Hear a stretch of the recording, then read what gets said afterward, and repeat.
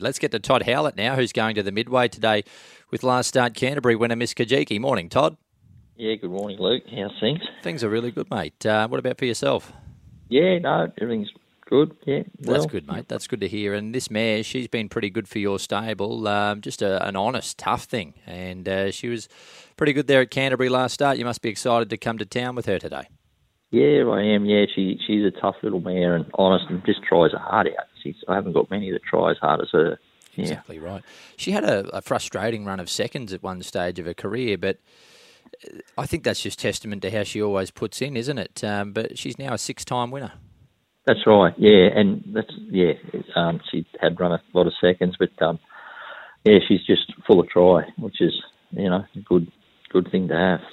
Has there been anything that's turned her around in recent times, having won 3 of her last 4, or she's just been in the right races? Probably been in the right races, but I think she's got better with age. She was always a little light. She's matured and got stronger, so I think age has definitely helped her. Yeah. How do you see the race playing out today, Todd? Yeah, it's probably from the barrier.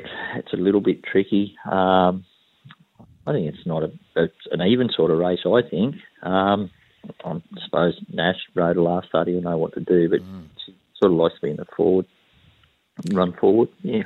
That's Miss Kajiki in race number 1. You're going to Gosford today as well. In race 3, you're saddling up Burraneer Boy. What can you tell us about this horse? Yeah, he's a nice horse. I really like this horse, and he's going to get better as he gets out over further. Got him in at Muswellbrook yesterday, but he drew wide, and I think he's found a nice race today. There's a couple of chances in it, but he's a nice, honest horse. And you've got, in race 5, Felicity's Fault was there as an emergency. I'm just checking to see if it's gained entry. Yeah, she got a start. She's in. Yep. What are you expecting? Yeah, look, I'm happy with her as well. I thought her first run was good at Warwick Farm, and I think it's Gazos introducing one that day, and she was 4 lengths off and did a little bit wrong. So I think she can run a nice race for us today.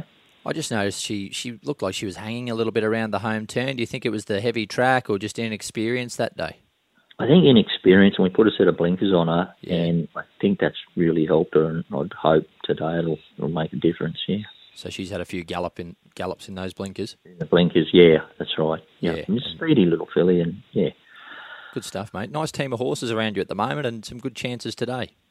Yeah, no, thanks, Luke. We're slowly getting there, but it's always up and down, but I'm happy with what we've got at the moment. Yeah. I'll give you the tip. There's nothing like racing and a racing roller coaster. If you're a punter, trainer, owner, jockey, we're up and down every 5 minutes. It's unbelievable. Yeah, that's for sure. Yeah. Good to speak to you, though, Todd. Yeah, thanks a lot, Luke. We'll catch up. Look forward to it, mate. There's Todd Howlett, a good man and a good trainer as well. He's got 3 runners spread across Rose Hill and also Gosford today.